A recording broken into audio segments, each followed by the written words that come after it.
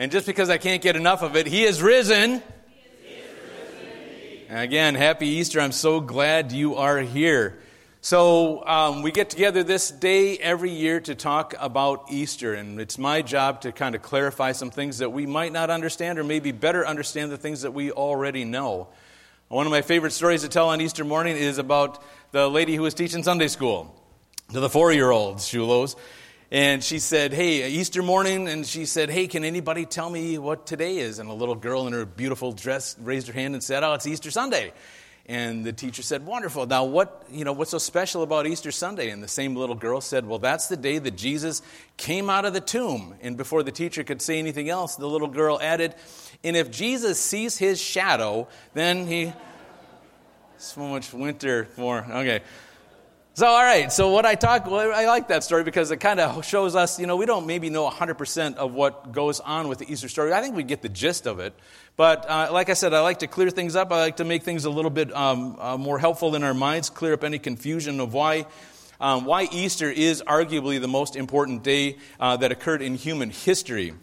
So, what did we talk about this morning? We talked about the scripture that the women went to the tomb early Sunday morning, and they were going to continue to prep Jesus' body, who had died last Friday, and so we were going to prep the body. And one of their major concerns is how are they going to get that big stone out of the way? Who is going to roll that stone out of the way? But when they got there, much to their surprise, that stone was already moved away.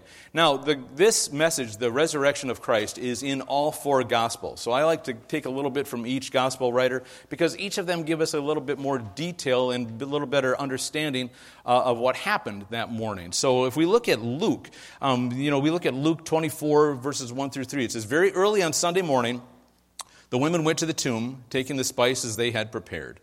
They had found that the stone had been rolled away from the entrance, so they went in, but they didn't find the body of the Lord Jesus. So they had to be thinking a couple of things. Number one, how did this rock get rolled out of the way? And by the way, if you haven't noticed, the tomb out there that the men of the church have put up, it's pretty impressive this year, and they have a stone that's been rolled away from the tomb. So notice that on your way out this morning. So the stone is rolled away. They thought, now, first of all, how could that have possibly happened? And the bigger question was, where was Jesus' body? Who stole Jesus' body? So very early Sunday morning, the Gospel of John says, while it was still dark, they went out there. So the stone is rolled away. Jesus is gone. When we stack the gospel stories on top of each other, the historical accounts on top of each other, we also see that there's an angel there with the women, talking to the women, telling them what was going on. So they, understandably, they freaked out a little bit. I mean, that's maybe not a biblical term, but they freaked out a little bit. And they went back to the disciples who were huddled up in the house, and they were waiting to see what was going to happen next. So the women go out there, they come back, they're a little bit frazzled, they leave the tomb shaken and amazed at what they had seen. Now, Mark 16, again, jumping around from the different gospel writers, it says, the women fled the tomb. This is verse 8. Trembling and bewildered. And again, we can understand both of those things after what had just happened to them. And they said nothing to anyone because they were too frightened until they got to the disciples. And then they started telling the disciples what happened. And the disciples weren't understanding it. First of all, there were at least 3 women there, the Bible tells us. And if you get 3 women telling the same story at the same time, it's hard to hear anything. No offense, it's hard to hear anything, right? But they're very excited about the whole thing. And the disciples are starting to hear some things that if even one person was telling them, these things are unbelievable. First of all, the stone is rolled away. The Romans put their seal on top of that. There's guards out there. There's no way that stone was rolled away. And then what did you find in there? You found that Jesus was gone, and instead of Jesus being in there, there's angels. They're like, this is impossible. The story didn't make any sense. And Luke says that straight up in chapter 24. The story the women were telling the disciples sounded like nonsense to the men. And again, if we paint that picture and get in that scene, it sure would sound like nonsense. So they didn't believe it. So what do, right? They take off, and Peter and John take off and run for the tomb, right? And you can tell that a guy wrote this, by the way, because he says, hey, by the way, we were both running to the tomb, and I'm just saying, I got there first. Peter's old and slow and kind of heavy, and, I got there first, and I looked in to see what was happening. So look at John chapter 20, verses 3 through 5. Peter and the other disciple, just for discussion's sake, that's John. The other disciple is John here. Peter and John started out for the tomb. They were both running, but the other disciple outran Peter and reached the tomb first. Just saying, He stooped and looked in and saw the linen wrappings lying there, but he didn't go in. So he looks down and he sees the linen wrappings lying there, but he didn't go in. Now, one of the things that I try to teach and I try to get across to people is that God doesn't waste space in the Bible. We think that this is a pretty huge book. Even with this one, the tiny little print in it, there's a lot going on in here. But none of it's there for filler. None of it's there to impress us by a thick book and just make it something that we're impressed with. He gives us details, and he gives us those details for a specific reason. Sometimes we don't always know it when we're reading it, but God says, hey, there's some stuff in here. We call them nuggets. We call them golden nuggets. There's some golden nuggets in there for us to understand and for us to discern, and they're always pointing us back to our faith. Pointing back to who God is and strengthening our faith and our understanding in who God is. So John and Peter run back to the tomb. John is a little more cautious. He stoops and he looks in and he sees what he sees. He sees the linen wrappings lying there. So now eventually Peter comes up. He's huffing and puffing. He's got a stitch in his side, but here he is. Now, Peter is very much unlike John. They couldn't be more opposite personalities. John's a little more cautious. He stands outside the tomb looking in. Peter gets there and he bowls right in. He says, all right, let's see what these women are talking about. So look at verse 6, John 20, verse 6. It says, then Simon Peter arrived and went inside. Now, a minute ago, we saw that John was standing outside and noticed the linen wrappings lying there. Right? Well, so Peter goes in, and it says, he also noticed the linen wrappings lying there. That's verse 6. Now, it's significant here because there's a couple of different words here. Back in verse 5, when John's looking in and he saw the linens, it's kind of like a casual glance. He observed it. He didn't make much of it.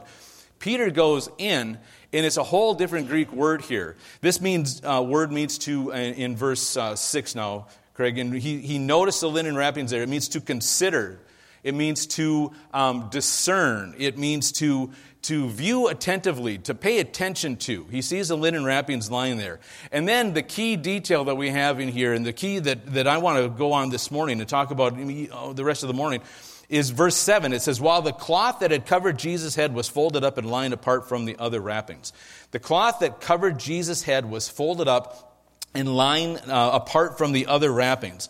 Okay, so now John and Peter, we call them eyewitnesses. And so what they're talking about here and what we learn from their reaction should, again, strengthen our faith, should strengthen our understanding in what God has been writing to us here and what he writes to us through John specifically. That word cloth, it says, while the cloth, that word cloth is in some English translations translated as the word napkin. So sometimes we talk about the word napkin. It's a better translation because of what it tells us here. John, like I said, this eyewitness to this one verse, he's the guy writing this. The guy that was standing there looking at it is the same person that's writing it to us.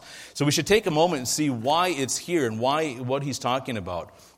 See, if we look at the detail here, the head covering, the napkin, isn't just tossed aside like the rest of the grave clothes. And first of all, just to see the grave clothes in the tomb didn't make a whole lot of sense to anybody.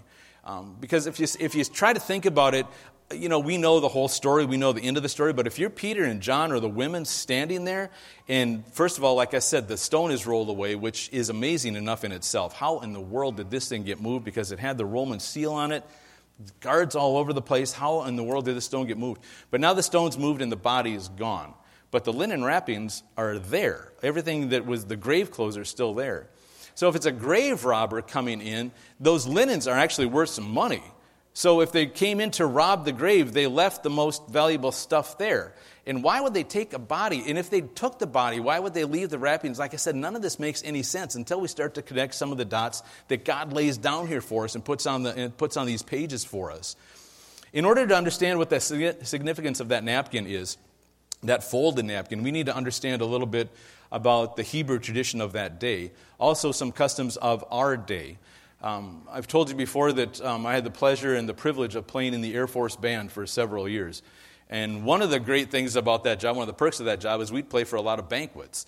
And so we'd go and they would, almost always, they would include us in these meals. And I always went because, man, they were the best meals. And chicken, fish, all the kind of, anyway, ham. Anyways, I'm a little hungry, I guess. So anyway.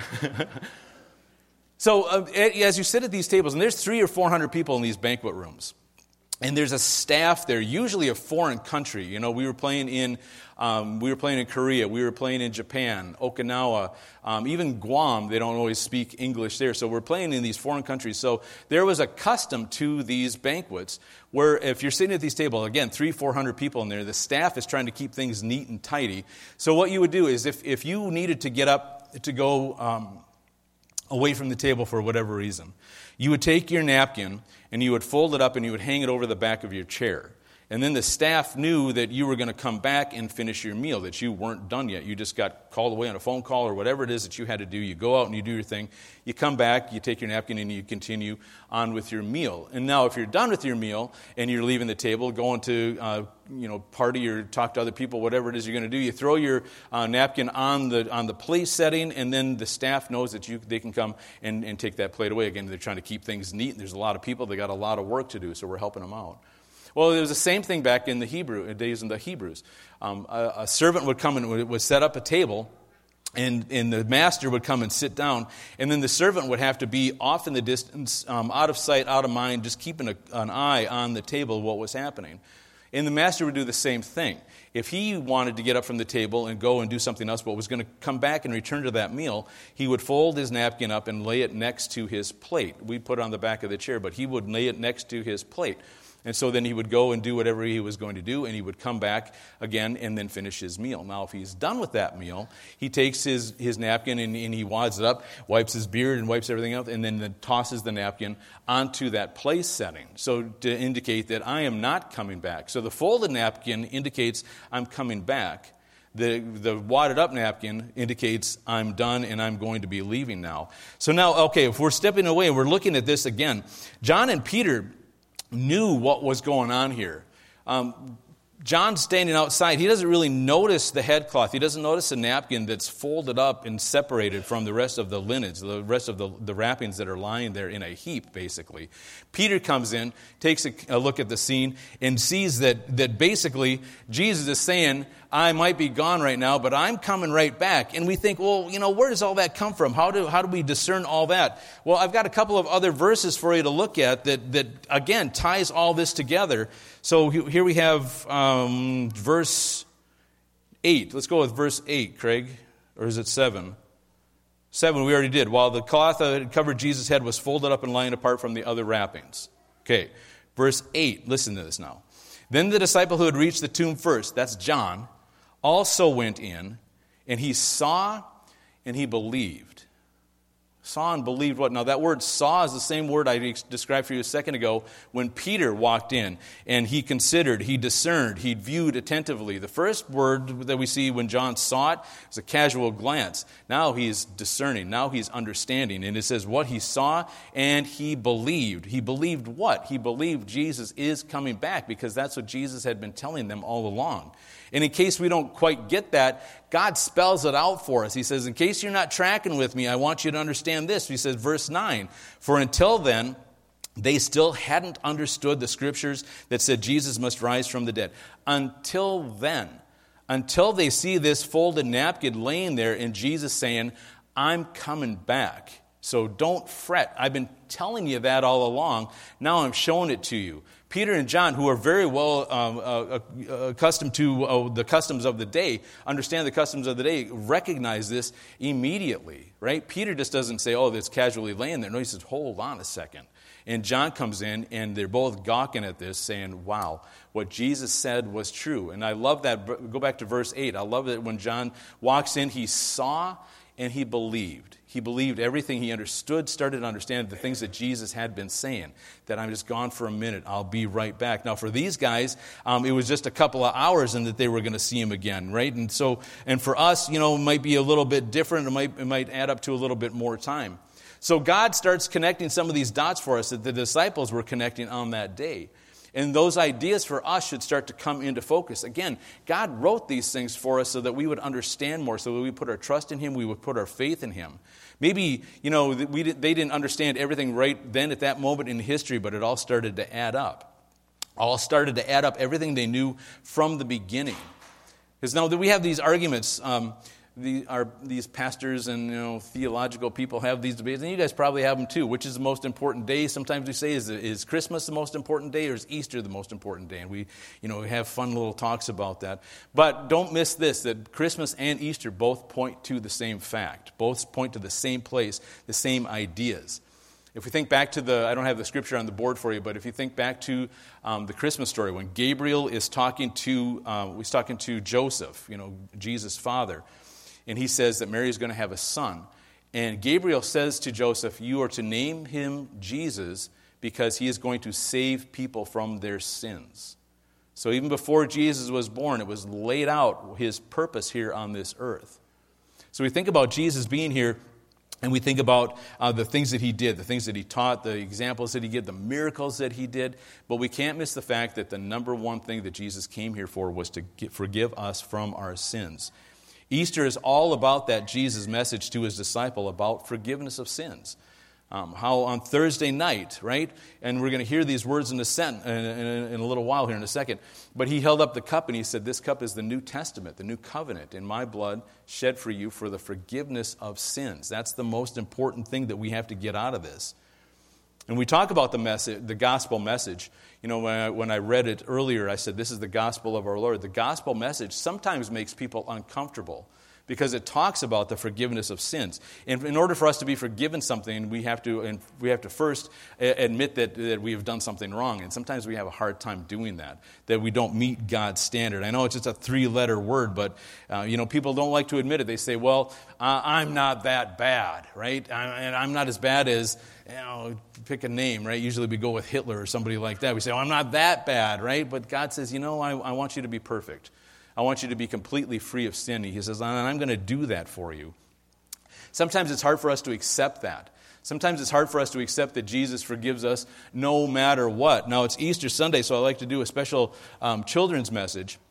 And I want to just kind of talk about that a little bit. How does Jesus forgive us? And the question is, does Jesus always forgive us? And how does he do that? And how does it happen? Because this is Easter Sunday. And like I said, the reason we have the cross, the reason we celebrate Christmas, the reason we celebrate Easter is to celebrate the forgiveness of sins. Because if we were all honest with each other, with one another, we would have to say that there are times in our lives when we really blew it. Right? There are times in our lives we say things we shouldn't have said, we do things that we shouldn't have done. And wouldn't it be great if we had some kind of magic little box that would just take care of everything for us? Kind of like a washing machine. You put the dirty clothes in the washing machine, and somehow by magic, not only when I do it, but somehow by magic, they come out clean. So I brought a little box in here for us this morning that we can put these things in. So sometimes, like I said, sometimes when we really blow it, and when we say things we shouldn't say, when we do things we shouldn't do, wouldn't it be nice to have a little magic box that we could put it in? Because sometimes, events in our lives, affect who we are and affect the things that we say, affect the things that we do. Sometimes we get a little green with envy, right? Come on, I know, I get a bigger groan than that, right?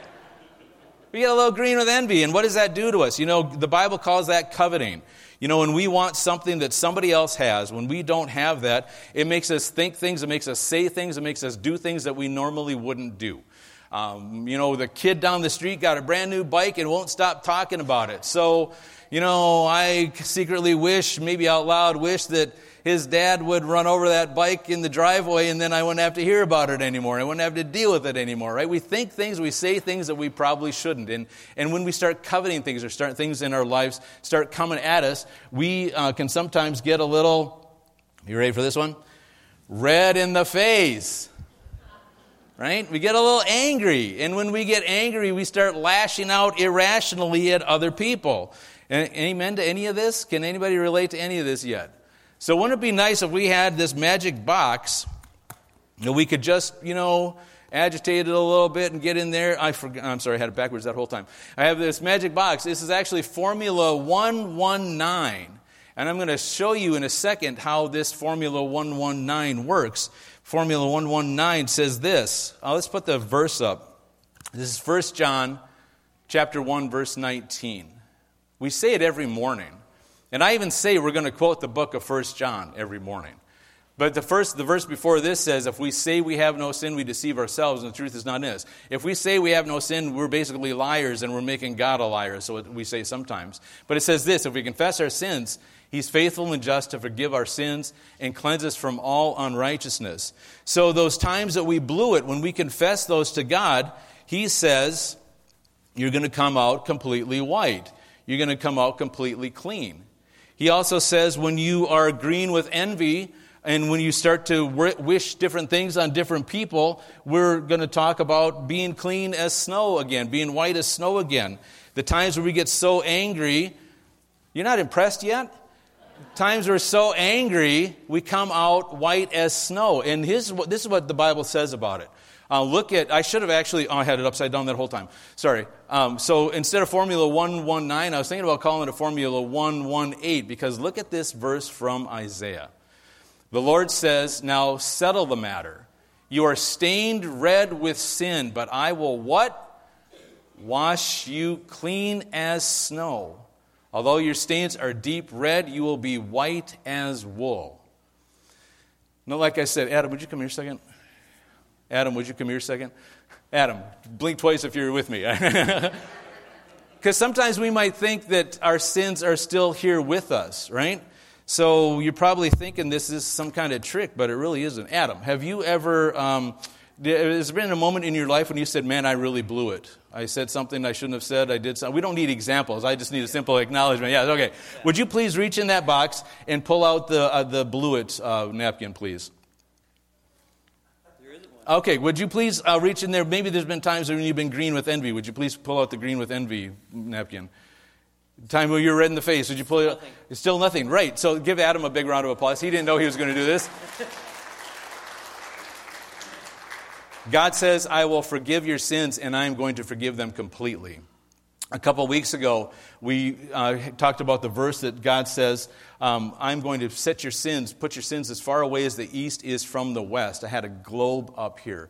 You know, God doesn't say from the north to the south, because that's a finite point. You start going at the North Pole, you start going to the South Pole, eventually you're going to start going north again. But if you're in the east and you start going west, you never stop going west. God says your sins are so far away from you that you can never find them again. He says you're going to be white as snow. You were crimson, you were all these different colors that we had in here, but he says now you are white as snow. And that's the one thing we have to understand, because we think that maybe I did something that God can't ever forgive. God says, I got you. And we say, well, you know, I did that same thing again. And God says, I understand, but you know what? We're going to get better. Put that Isaiah verse back up again. It says, now let's settle the matter, right? Let's get this straight. Let's figure this out, you and I. He says, I am going to forgive you. That doesn't give us license to keep on sinning. He says, I am going to forgive you. You are completely forgiven. Everything that you've done is in the past. You are now mine. And we think, well, what's the big deal about forgiveness? We talk about it all the time. Because God created us. God is your creator. There's no getting around that. He created you, and He created you with a specific purpose, to be in a relationship with Him. And when we sin, and we have that sin in our lives, that separates us from God. The Scripture says that God is too holy to be around sin. So when we're full of it, He says, no, but I'm going to take it away. I'm going to make you white as snow again. I'm going to clean you up, and I'm going to bring you back to myself. And God says, I'm going to do this every time, no matter what. 1 John says, if we confess our sins, the word confess means to acknowledge. If we acknowledge our sin, understand who we are, deal with it, God says, okay, let's settle the matter right now. You are forgiven and you are clean, made white as snow. You guys picking up what I'm putting down? You want to see the box again? All right.